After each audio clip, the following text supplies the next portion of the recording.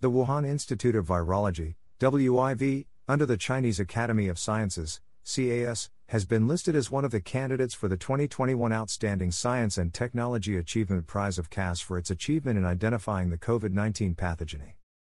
China's Batwoman Shi Zhengli and Yuan Zhiming, director of the WIV's Wuhan National Biosafety Laboratory, were selected as the outstanding contributors of the WIV group candidates. CAS published the candidate list on its official website on Friday. The award is mainly given to individuals or research groups who have made or demonstrated significant achievements in the past 5 years. CAS awards 10 such individuals and research groups annually.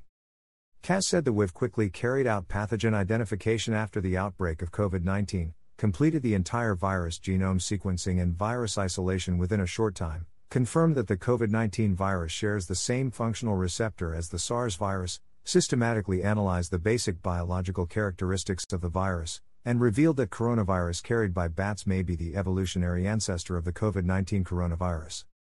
The WIV scientists also established an animal model of COVID-19 infection by using human ACE2, angiotensin-converting enzyme 2, transgenic mice and rhesus monkeys to simulate the symptoms and pathological changes of humans contracted with COVID-19.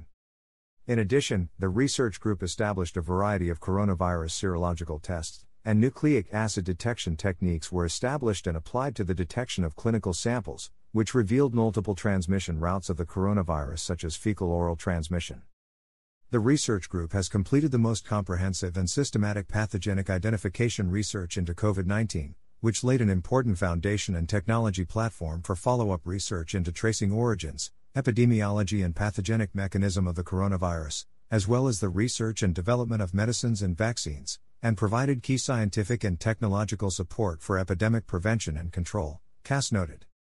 According to CAS, she is one of the main contributors of the research group for her achievement in identifying the COVID-19 pathogen and completing the coronavirus gene sequencing, virus isolation, receptor verification, mouse model establishment and other studies on pathogen identification.